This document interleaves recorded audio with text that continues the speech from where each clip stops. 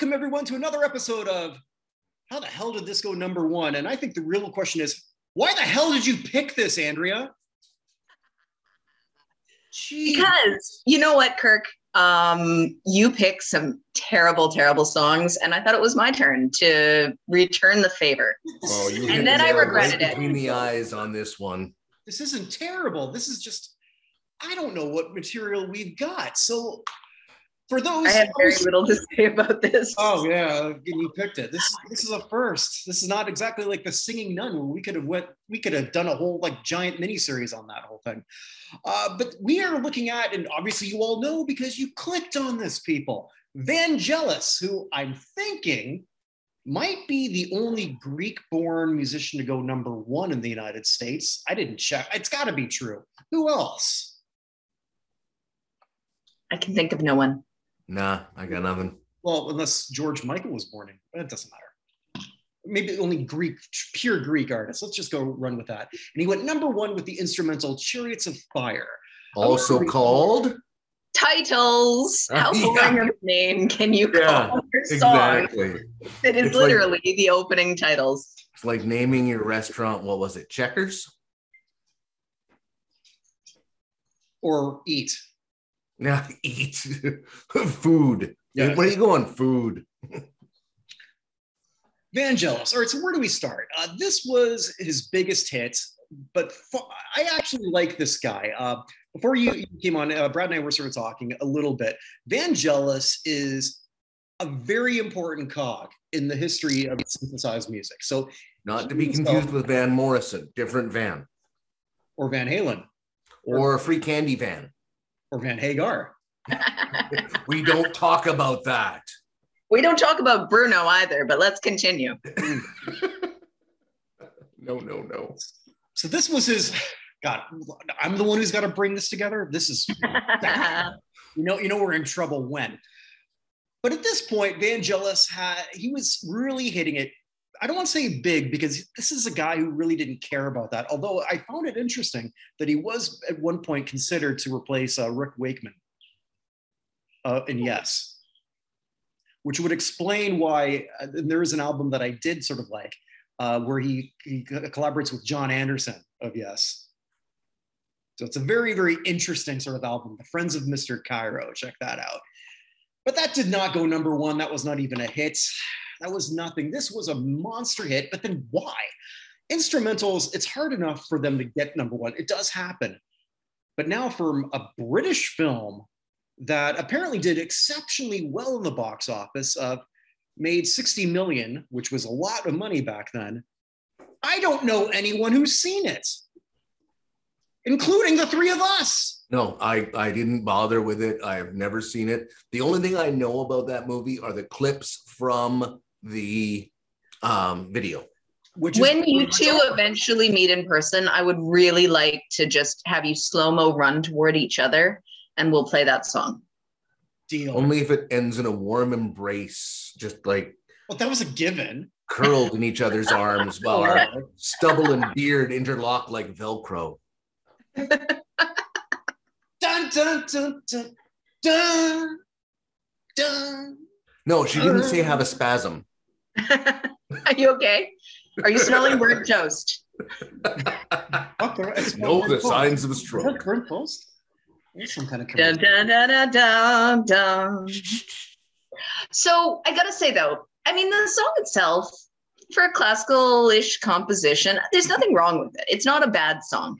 And he also, didn't he do the music for Blade Runner? He did. He did Blade Runner. He did County. Got an interesting catalog that spans between electronic music and classical Greek music and brilliant classical music. So, he's pretty fascinating. So I was thinking back understand. Then, well, I was thinking, like, how does this happen? And right now, it's short attention span theater. When we were younger, back in the olden days, I was wearing an onion on my belt. Yes. That was the style at the time. Well, but we didn't have the 24-hour news cycle. And when you had a movie that came out, there was 3 cycles to it. Movie gets released in the theaters. Then eventually it's going to make its way into the video store. Oh, you forgot about the important step in between those two. What? Discount movie theater. I used to love the discount movie theater. So I didn't have one growing up. There might still be one in Victoria, but it might have closed down. It was like a massive Quonset hut style building around Quadra, and it's a regular movie theater now. It was so good. Yeah, that was like the place to go to see Rocky Horror. It's got a giant fiddle leaf fig in the atrium. Well, sold. After that, then eventually it'd make its way into TV, and then later on it would be pay TV and then regular TV. So a movie like this, it's in the public speak for a long time. Right now, Top Gun is the number one movie out. That's not going to. In a couple of weeks, somebody's going to be talking about everything else, and it's not. And everyone who wants to see it will find a way to see it. Yes. What year is it again? 1986. It is, okay. We're redoing 1986. Okay. Apparently. Just wanted to make sure, because Top Gun is number one. Kate Bush is number one, and Kate Bush was never number one. No, I mean, good for her, because that's a great track. It is a great track. I mean, any Kate Bush song, as far as I'm concerned. No, but her voice is amazing.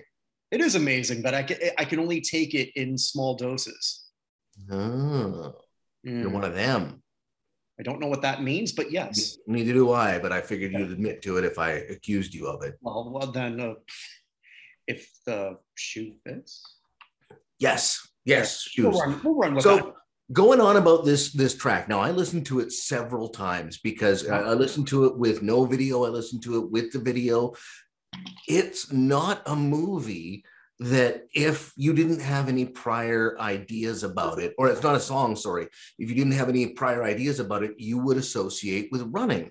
But now it's associated with Olympics. I mean, it's relaxing. It's an unofficial Olympic anthem. Yeah, like, you could very easily be doing like, I don't know if, Kirk, I don't know if you're familiar. Andrea, you probably are. But you could very easily be going through a hydropath at a resort and listening to this. You know, it's not Tubular Bells or anything like that, but it's something that's, vaguely, it's not put you to sleep music at all, but it's not something that's, going to keep you awake either. It's pretty relaxing. It's pretty chill. Not something you associate with a movie about competitive running. But here's the other interesting thing, I think, when we're looking at that. Yeah, I agree with you totally. I was going to make a similar point. One of the first people I ever had the pleasure of talking to, who's now since passed away, a guy named Charles Connor. He was the original, one of Little Richard's, or actually he was Little Richard's original drummer. Oh, cool. Little Richard asked him to come up with a drum sound like a train. And that riff would actually later be used by Led Zeppelin, who stole virtually everything on Rock and Roll. That opening, that was Charles Connor. He did that. Oh, cool. He came up with that, and he was tasked by Little Richard. Okay, I want you to play like you're hearing a train. So that's what he tried to figure out how to do. When I'm watching this or listening to it, I don't know. I can't figure out for the life of me Vangelis' thought process of how this sounds like running. So I talked to people who are runners. Clearly, I'm not. Well, really? Yes. You're so lithe and graceful, though. Says the other lithe and graceful person on the show. But 100% here. Yeah. There's no two ways about that. But one thing though that my friend did say, he said, like, when I get into this rhythm, and I just like hearing my feet on the pavement. Now, that's. Apparently, Vangelis' dad also was a runner, obviously not to the degree of the people of discussing this movie, which for those who give a shit, it's about the 1924 Olympians from Britain. One of them who's racing for the glory of God. One because, well, he suffered Jewish persecution. I don't know. I didn't watch the movie, and I don't plan to. I don't know of anybody who's watched the movie. For a movie that won a buttload of Oscars. So Vangelis won for the soundtrack. He didn't go. He didn't go. He was out drinking in London. Afraid of planes. But then also they beat out Raiders of the Lost Ark. Yeah, They not beat cool. out Cannonball Run, For Your Eyes Only. Wait a minute, Cannonball Run for an Oscar? Cannonball Run was It outgrossed Cannonball I was Run. gonna say, like, what goddamn Oscar did Cannonball Run win? Hey, come on, that's a great movie. I like it The too. Oscars on this one, we have to go back to what Andrea had said about it being a buttload of Oscars. Mhm. A buttload of Oscars. The other day, For I actually nobody learned. fucking watched. I learned Somebody the other day that your anus can dilate to approximately 7 Big inches. enough to fit Oscar up there? 7 inches. I'm sure Oscar's could pin up someone's butt. Yeah. Oh, yeah. Kevin But- Spacey. So yeah, Kevin Spacey, 100%. 7 inches, apparently, without experiencing any massive trauma. Now, that being said, I also learned at the same time in the same Reddit thread that raccoons can squeeze into a hole approximately 3.5 inches wide, which means you can fit 2 raccoons. Richard Gere. He only had a gerbil up there. Minor leagues, my friend. You can get That's 2 minor raccoons leagues. and possibly a Jolly Rancher in your butt. You don't want raccoons tearing their way out of your anus. Andrea would know. No, I wouldn't. I'm just common sense here dictates. I think you'd have to Putting lobster claw their raccoons up your paws. butt is a bad idea. You I totally I have hope to my mother lobster never claw their watches paws. this show. Of all the tangents I thought we could possibly go, this was, I believe, as the kids say, not on my bingo card. So how many raccoons is equal to how many Oscars? Because we have the math now.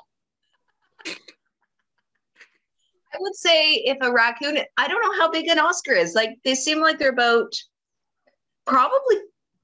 I'd say like a foot tall, maybe. I think they're about 8 inches tall, 10 Okay. inches, and probably about 3 inches around So until you you could probably get get 2 Oscars. You could get 2 to 3 Oscars. So a buttload of Oscars is 2 to 3 Oscars. Well, okay, but it depends on the butt. That's So true. we're going with Brad's Right, so- okay, 7 inch without doing any damage. My 7-inch what? I'm trying, like, who's the biggest Oscar winner in terms of ass? Brandon. Okay, so let's go back to J-Lo. We'll go back to this later. This It's going to be J-Lo. J-Lo never did J-Lo ever win an Oscar? I don't know, but she's got an Oscar-worthy ass. Just because she's got some badongadonk doesn't mean it can accommodate multiple Oscars. Yeah, because I think she might have the great ass, but I think that butthole's puckered pretty tight. Fair. I do. I really do. And Yeah, I you thinking I that nobody metaphorically. plays in the backyard there? No, I'm not saying they might play. I mean, I don't think her milkshake brings all the boys to the yard. You know, all right. So going Let's back to the go actual back song. to the song. and the Monique. Oscars, It's Monique. She not would up your have the butt. biggest butt when she won. She's lost a lot of weight, but okay. Go on. All right. So this movie won a lot of Oscars, Buttload. including best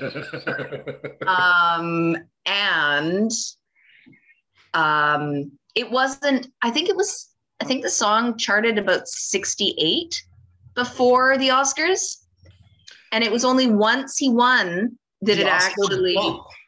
yeah, it was the Oscar bump. Which cannot happen now.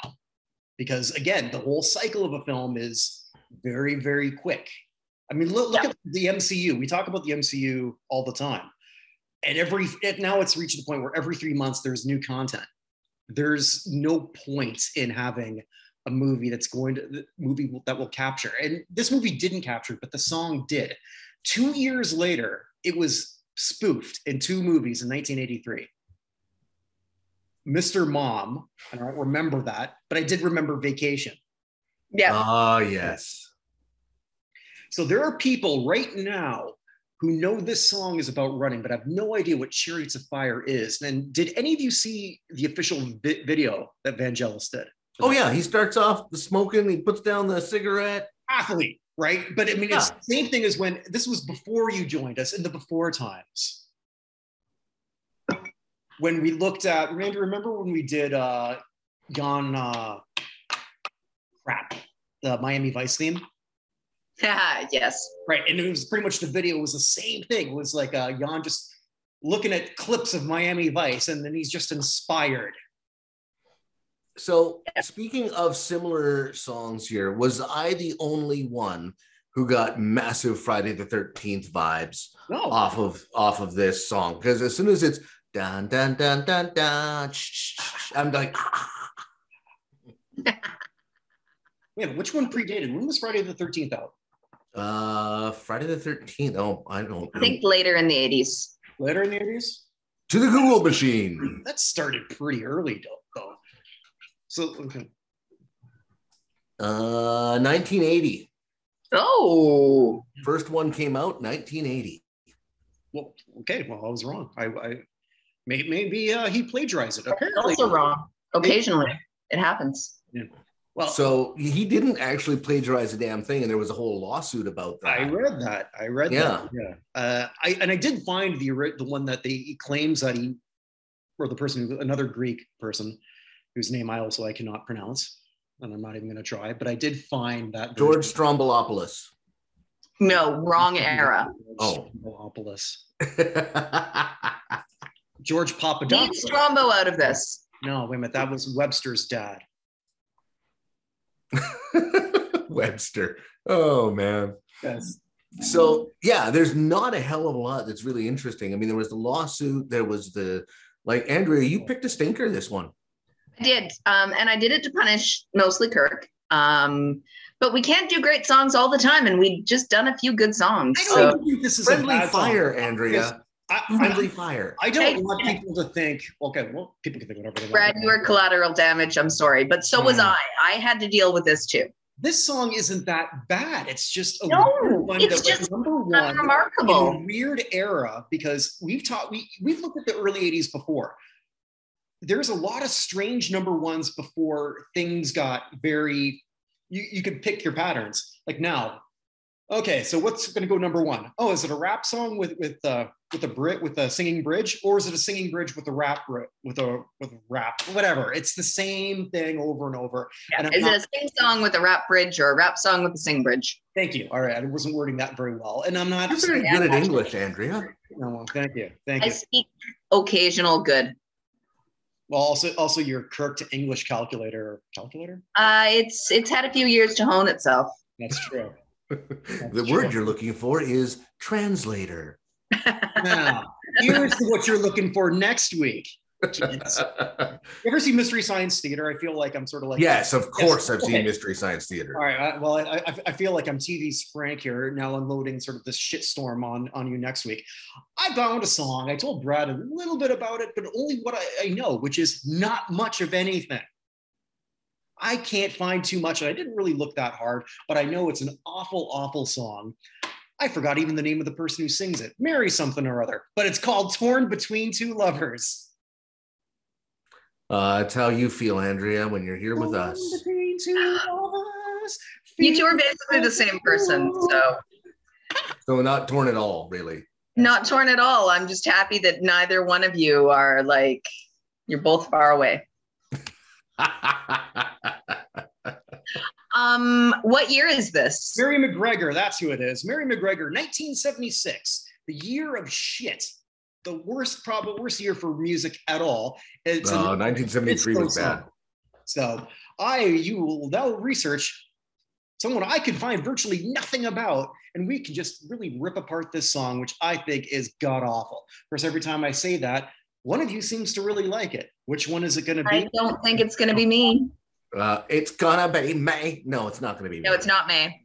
Well, that's the shit pile we've got, but I can guarantee you this. When we do this, sooner or later, somebody is going to tell us that we need to crawl back in a crevice because we insulted their favorite 70s act. Wait, is this a feminine anthem? I don't think so. Then we'll probably be not told to crawl into. Obviously about a woman being Eiffel Towered by two very girthy gentlemen.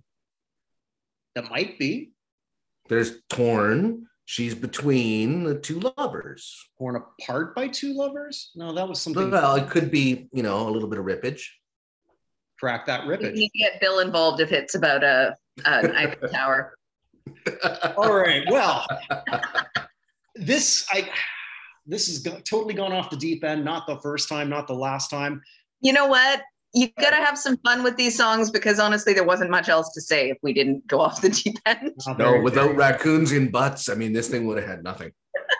If raccoons and butts were nuts, we'd be it. There you go. Yeah. Hey guys, did you know I wrote a book? How many Oscars could you shove up your butt? You're asking me? No, I'm not. I don't want to know. We should ask the people who are watching. How many Oscars or raccoons could you fit into your anus? Please message us on whatever platform and let us know how many raccoons and or Oscars you could shove up your butt. Please, nobody in my family be watching. You're about to get real intimate real quick. Liberace, no, he didn't win an Oscar.